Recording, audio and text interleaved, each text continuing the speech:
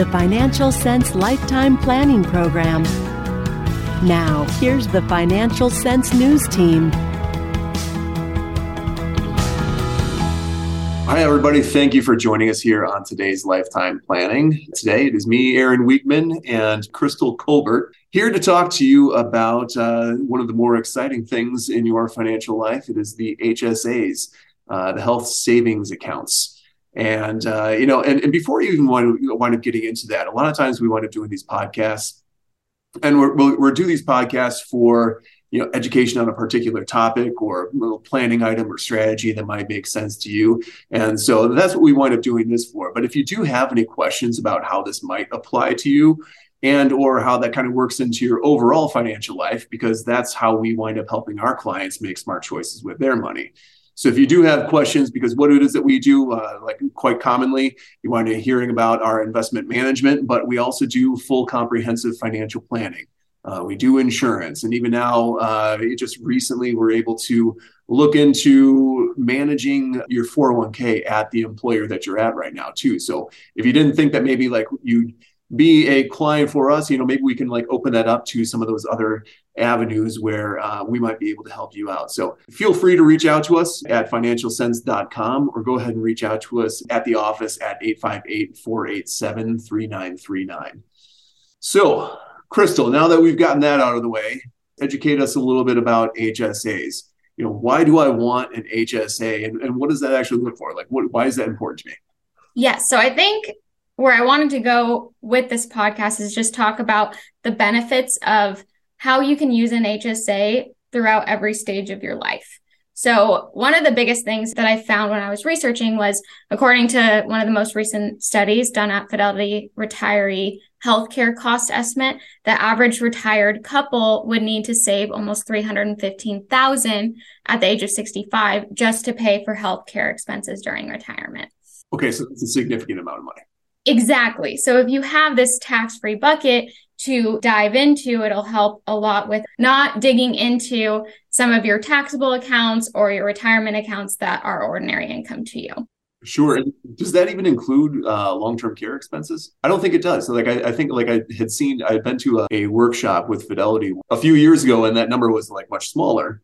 But they were just saying that was just your regular healthcare expenses. And if you needed some sort of like help with long-term care, that was going to be additional on top of that. Yes, absolutely. This is just for healthcare expenses on average for a retired couple, not including any sort of long-term care should the need arise.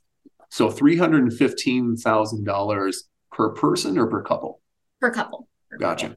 So I kind of wanted to start out with the basics of an HSA and then move on to kind of the stages and what you can use it for. So I think one of the biggest things to point out is a lot of people know this, but some people don't, but it's the only triple tax advantage account that you can have out there. So not only are the contributions that you make tax deductible for you, that comes off of your AGI. Also, you can invest these funds into the market according to your risk tolerance. So any growth that's associated with this account is grown tax-free. And then also any distributions that you take from this account that you apply to qualified medical expenses they come out tax-free to you as well. So a lot of advantages on the tax side.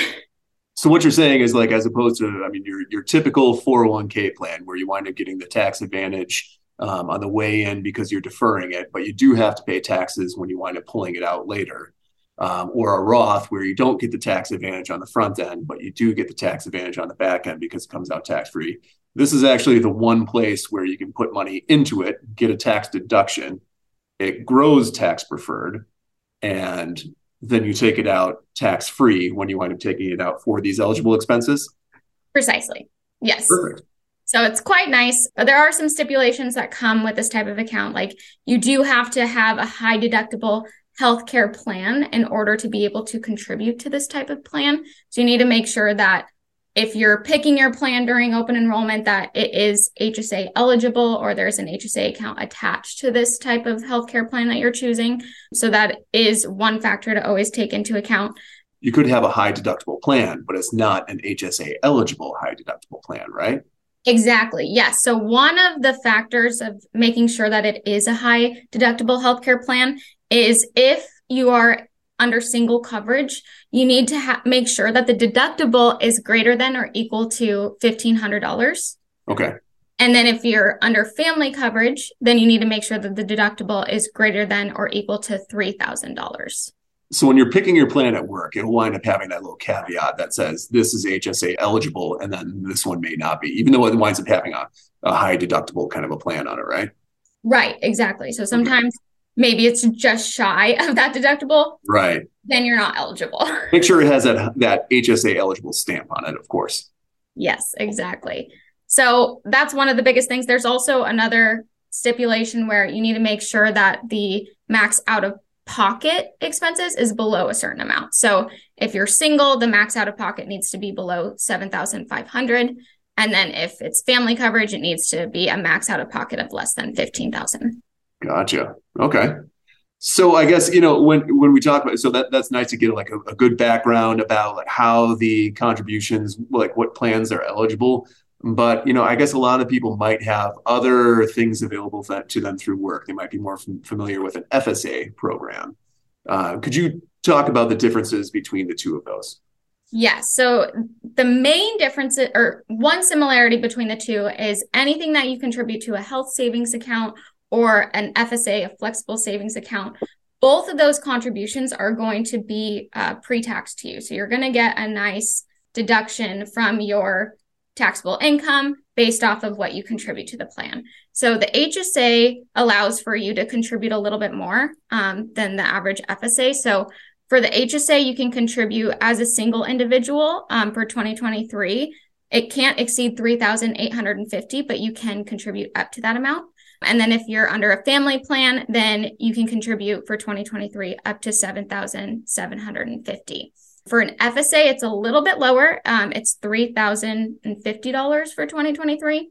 And one of the big differences between the two is with the FSA, it's kind of like a use it or lose it. If you don't use all the funds that you contribute to the FSA within that year, it's pretty much gone. With an HSA, what's nice about it is if you make that contribution to the account, you can roll it over into the next year. So it continuously allows the account to grow and compound. And like I said, if you're investing long-term, this HSA could grow to a large sum versus the FSA, it'll always be a set amount and you use it or lose it during the year. Okay. So with the FSA, would that be, if you have a family, you have particular expenses that are, going to the doctor, maybe it would make sense to go ahead and use that FSA for that type of situation. And then the HSA is more something that you can build up over time. Certainly you can use it throughout the year, but it does give you that eligibility to get that higher tax deduction and you can build it up over time. Exactly.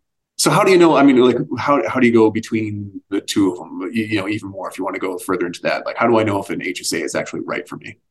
Yeah. So I think it comes down to a couple things. So one, your health status is a big determination of if an HSA is right for you. So generally speaking, if you are a healthier individual, you don't need to go to the doctors as often, you can actually contribute to the HSA and not tap into it as much and allow for it to grow. But if you're somebody that does have some health issues that you know about and that you consistently go to the doctor, it is something to take into account because maybe being on a different type of plan that doesn't have as high of a deductible for you would be better. So maybe an FSA, because one, you're going to use it, whatever you put into that, it's going to come out that year and you can use it accordingly and still get that tax break up front.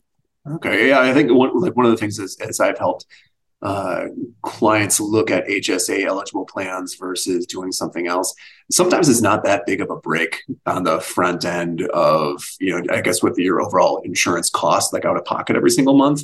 So I guess you kind of have to use it on a case by case basis, like you said, like whether or not the advantages for you wind up making sense for you and your family, because, then if you do have that higher deductible right up front and you're going to be going to the doctor all the time, maybe it doesn't make sense to do the HSA. But if you're going to be saving money over time anyways, you're looking for that extra tax deduction, you can accrue more money in there, maybe that's the right thing for you.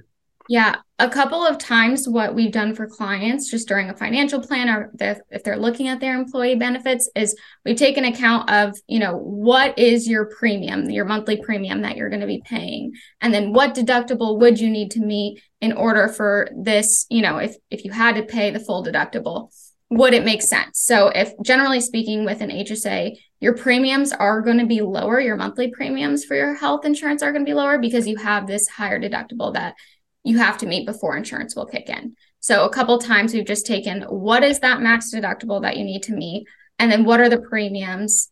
And then is that going to be better suited for you? But I think a lot of people forget that if you are somebody who is a bit healthier and doesn't go to the doctor very often, you're most likely not going to meet that deductible because if you're healthier and you're not using it, you don't have to worry about, hitting a $3,000 deductible before health insurance will come in. Like for me, I've gone to, knock on wood, but haven't gone to the doctor at all this year. I went 2 times last year. So it costed me roughly around $200, $100 per doctor visit that I just swiped my HSA card. So it just depends on the individual. Right. And I guess, for a lot of those things like preventative care, annual checkups, things like that, those are even like covered with those high deductible plans anyways. So it's really more like the extra sickness, injuries, things of that sort where you're really trying to meet that deductible. Exactly. If I see that I am eligible for an HSA, like how do you see that applying to people in different stages of their life? Yes. So we'll start out working backwards. So we'll start out with retirement because everyone knows that a lot of people with financial planners, they'll say, hey, contribute to an HSA, don't touch it, let it grow, let it build so that way you can use it during retirement, right? Because now we know there's this $315,000 expense as a couple that you're going to incur during retirement, right? And we want to do some planning around that. Yeah, exactly. And so obviously with the retirement account, what's really nice about it is the HSA can be used to pay for Medicare premiums, so Part B, Part D, and Medicare Advantage. You can pay co-insurance with them, and then any qualified medical expenses are tax-free. You can just swipe the HSA card and pay for everything directly from the HSA. The one thing that HSA is not eligible for is Medigap premiums. So you want to be very conscious of that. That will not work for you. So if you are on a Medigap plan, the HSA you're not going to be able to use for the premiums, but you still can use it for any qualifying medical purchase that will be tax-free. And actually, right before this, we were doing some research just to find out, what is eligible for you to use. So like if you're questioning something in particular, if you can use it for some qualified medical expense, there's a couple stores that will link here that you can use the HSA for, or just research what would be eligible to use your HSA. Yeah, because it is like a pretty broad statement of eligible medical expenses, qualified medical expenses is what like the term is. So what exactly does that mean? So what we have a couple of sources that we'll link to here, but what are the ones that you use? So HSA Store has a really great little search eligible products within their website. So that's a really awesome tool to use. And then the other, hsalist.org. So that's another source that you can use to see what is eligible and what is not. And both of these websites will even tell you, okay, maybe it's automatically HSA eligible, or it can be HSA eligible, but you have to have a medical note saying that you need it for a certain particular reason. Well, that makes sense. And that is helpful because a lot of the times you might be spending money just out of your own pocket for things that would be applied to this HSA. So that would be helpful. Yeah. All right. So we're looking at retirement. Yes. So the average healthcare expenses for a retired couple, as we know, is $315,000 that you need to have saved by age 65. Now, let's say you're very healthy in retirement and you built up this large HSA. You're like, what am I going to do with it? And you're worried about any sort of maybe long-term care occurrences because your family has experienced needing long-term care. So one of the advantages of an HSA account is you can actually pay your long-term care premiums with HSA funds to fund that. So if you are worried about that potentially in the future, this is another resource that you can use to pay for those premiums. Okay, so you have extra money inside of your HSA. You can use that to purchase a long-term care policy of some sort. That sounds beneficial. Very. Things that were already tax deductible and you wind up taking tax-free dollars to go ahead and pay for a policy. That seems like a good way to use that. Yeah. Absolutely. And then I think besides retirement, I think that, like I said, I think that it's an account that you can use all throughout your life. So obviously during your working years, if you're contributing to an HSA and something comes up and you don't want to necessarily dip into your taxable account, or you obviously don't want to dip into your retirement account because you don't want to pay any sort of penalties if you're under 59 and a half, this is a great place that you can dip into just if you don't want to pay it out of pocket. So any sort of qualified medical expense you can use during your working year lives. You can pay money that goes towards your deductible with your HSA fund. You can pay any co-payments that come up, co-insurance. Everything can come out of this HSA account if you need it during that time. Okay. It's a matter of funding it, right? But of course, like there's qualified medical expenses that you can use for that. And what I have found too is that a lot of employers these days, just because of the cost to having medical plans for the employees, that they are encouraging this type of a plan to take place. So for them, sometimes I've seen that they will make a contribution on the employee's behalf to the HSA to kickstart the plan itself. So if that is available to you, that's another way of looking at how to fund this. Exactly. And one thing to note about that, and yeah, we've seen it multiple times in plans, is if they do make a contribution to your HSA account, it's not taxable to you at all, but it does cut into your contribution limits. So you want to make sure that if they're contributing $500, $750, $1,000, just make sure that whatever that is included within your contribution to make sure you don't go over the max amount. What other reasons why you would use a HSA? Yeah. So one of my biggest things and biggest proponents for HSAs is you never know if you're going to get laid off, and you never know if you want to retire, a little bit earlier, before 65, before Medicare starts kicking in. And so one of the best things I think about an HSA is almost like looking at it as an emergency account. So if something were to happen to you, what you can use the HSA funds on is actually COBRA premiums. So they'll allow you to use your HSA funds on COBRA for up to 18 months. If you get laid off or you retire a little bit earlier, you can actually use that as a stepping stone into, okay, when am I going to get my next job? Here's some funds that I can tap into that's not going into my emergency savings, like my taxable account, emergency savings in the bank. I can actually use this HSA to pay for that in the meantime until I find my job, or until, Medicare kicks in. So I think that's one of the biggest reasons why I'm such a big fan of it, because obviously those are tough times, or maybe you just are done working and you're like, I need to be done at 64. I'm going to put in my retirement, and now I have this bucket of funds that I can use to jump me to the next step and lead me into the Medicare years. And that helps too, because COBRA, when you're leaving or between jobs, that is not cheap, because you're taking on the full expense of what that plan was.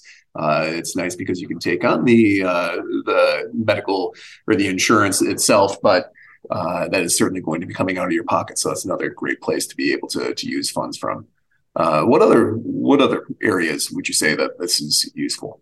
Yeah, so this is an interesting one. So if you are just out of school, right, and you just start your job, and say you're still under 26 years old, right, and so you're still eligible to be on your parents' health insurance, but they don't claim you as a dependent. That's one of the biggest things. They can't claim you as a dependent. Sometimes parents still claim you as a dependent, so this would not work for you. But if you're starting early, you just got your job, you're not going on, you don't have an HSA eligible plan, but your parents do, and they are actively contributing, what you can do as, an individual paying your own taxes with your own job, you can actually contribute and open up your own HSA account, say at like Fidelity, and then you can contribute up to the full amount. So if your parents are on a family plan, you can contribute up to, in 2023, $7,750 for the year, and then let that grow. So starting at age 19, if you get a job, and then 20, 21, 22, 23, 24, 25, 26, right? Up until you're 26 and no longer eligible to be on your parents' plan, you can still actively contribute to an HSA and let that grow over time. So as an individual on your parents' plan, as long as they're not claiming you as a dependent, you can make a contribution. As long as their plan is HSA eligible, you can make contributions to that. And like as a single, or I guess you would have to just be a single individual, and that limit is the 3850. No, so if your parents are on a family plan, you can still contribute even as a single. If they're underneath the family plan and you are underneath the family plan as well, you can actually contribute up to that full $7,000 family amount. Mm-hmm. Yeah. And can your parents do the family amount too? Mm-hmm.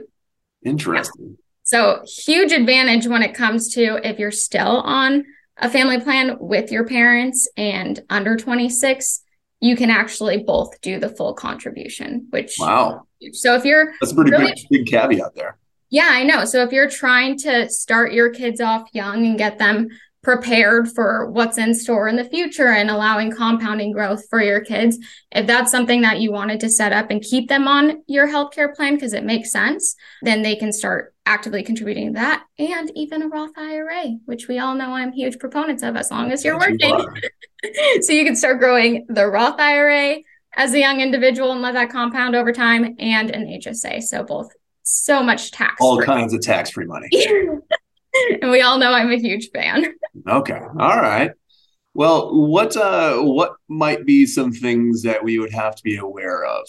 Something we might slip up on, or just some other things to know HSA-wise? So not everything is so rosy, and there's definitely things that you need to be cognizant of with HSAs. So remember, HSAs have to be used on qualified medical expenses to come out tax-free for individuals. So if they're not used on qualified medical expenses, so if it's a non-qualified medical expense, it is taxable to you. And if you're under age 65 and trying to use it on a non-qualified medical expense, there's a 20% penalty to you as well. So you want to be cognizant. Don't be under 65 and taking out a distribution from the HSA, because one, it's going to be taxable to you, and two, it's going to be a 20% penalty if it's not for a qualified expense. Okay, so careful taking advice from TikTok advisors. Absolutely. On what you can use HSAs for. Yes, make sure that you use, if you're questioning it, use the links from what we're going to attach to this podcast for you. By the way, we get nothing from those different sites or anything like that. No, they're helpful sites that we found that were very useful for us. So, Crystal, what are some other downsides of HSAs, the balances that you have inside of those? Retirement or not, what do you have to be aware of? Yes. So a lot of advisors, and this is good advice. They'll tell you to just contribute to the HSA. Don't use the funds while you're working. Use your outside funds to pay for those expenses, and just let that build and let it compound over time. Well, I think that yes, I agree with that idea, but I also think if you need it, tap into it. But the downside of a super funded HSA is it's great when it's you and your spouse. If you both have the HSA, you're both using it during retirement. Awesome. If the spouse is a beneficiary of the HSA, they can claim it as their own if something were to happen to you or the account owner, the original spouse. But if the HSA is given to a non-spouse and they inherit the account, it is completely taxable to that individual. Now, you may not care because you and your spouse have passed away, but it is something to take into account for, and just know of in the back of your head that it will be completely taxable. They can't take it over as their own HSA. One thing that you can do to get around, say if somebody were to, that the next person inheriting it is a non-spouse, and say you're on your deathbed, I don't know how you would remember to do all this. But if there's any unpaid medical expenses for the next year after you die, the individual can tap into the HSA and pay for those expenses up until a year after the date of death. The other option would be if you are still living and you have paid for expenses that outside of the HSA that you didn't tap into the HSA, you can actually pay for any of those expenses, reimburse yourself, and then get it out of the HSA. So there is a little workaround, but that would take a lot of work and probably not something that you want to do right on your deathbed. So Well, so I guess that is one of those things, like if you are helping parents with their expenses, in the last stages, that is something, if there is an HSA that is outside and like eligible, make sure, like, if you don't want to inherit a taxable account, make sure that if like you are paying for those medical expenses with the HSA first at that point in time, just to make sure that you're getting it out of it. And it is a tax preferred account to go ahead and do that with. Absolutely. So yes, just something to make note of. And then one last thing, if you are trying to avoid a tax penalty and you do have an HSA, you need to make sure that you remember 6 months before you apply for Medicare to stop contributing to an HSA, because you will incur a penalty. And so you don't want to have any contributions being made to your HSA within those 6 months. So make note of that. Don't make any contributions if you know you're going to retire, get onto Medicare, that sort of thing. Just stop contributing. Okay. Any other strange rules to know of? Yeah, there's one other thing that you can do. Say, just a fun little fact. Say you have an IRA and you wanted to roll over a portion of your IRA into the HSA. It's actually something that you can do. You can only do it once in your lifetime, and you can contribute up to the max amount of the contribution for an HSA in that year. So for 2023, that would be, $7,750 for a family, or for an individual, it would be $3,850 for 2023.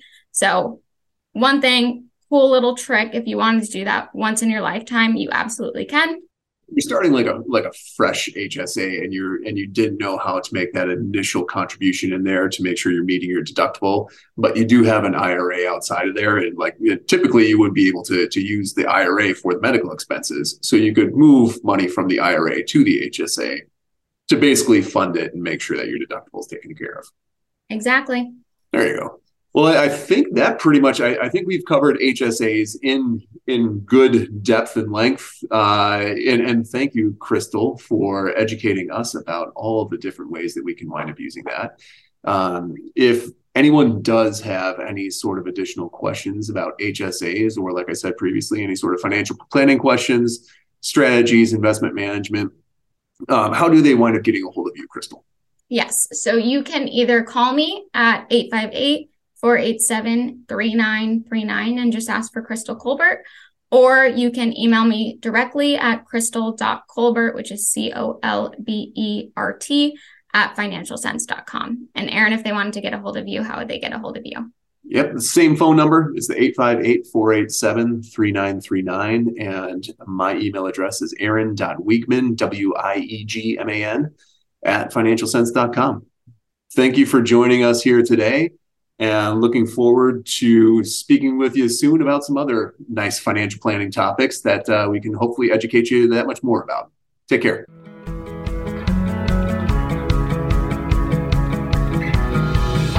The Financial Sense News Hour is for informational and educational purposes only and should not be considered as a solicitation or offer to purchase or sell any securities. The investments, investment strategies, and investment philosophies discussed or presented on the News Hour each involve their own unique risk factors, which are not discussed on the show. Responses to listener inquiries are based on the personal opinions of the Financial Sense staff and do not take into account listener suitability, objectives, or risk tolerance. Financial Sense News Hour and its parent company shall not be liable for any financial losses that result from investing in any companies mentioned in Financial Sense or arising out of the use of any material on the News Hour. Please be advised that you invest at your own risk.